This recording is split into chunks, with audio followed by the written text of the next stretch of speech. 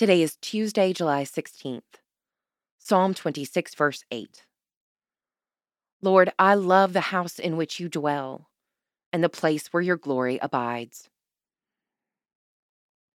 I love my home in many ways. I enjoy cooking something satisfying and something filling and delicious, lighting a prayer candle, or putting on a favorite record that fills my space with sounds resonant to my soul. I have a great love of feathering my nest, bringing order and beauty into my abiding place. The comfort of my apartment is like no place I know. It's where I am most myself, where I retreat and renew my spirit. The respite I find there makes it possible for me to go back out into the world and do good work. This deep sense of home is what I believe God wants us to feel when we pray or take communion or stop and give thanks for our lives.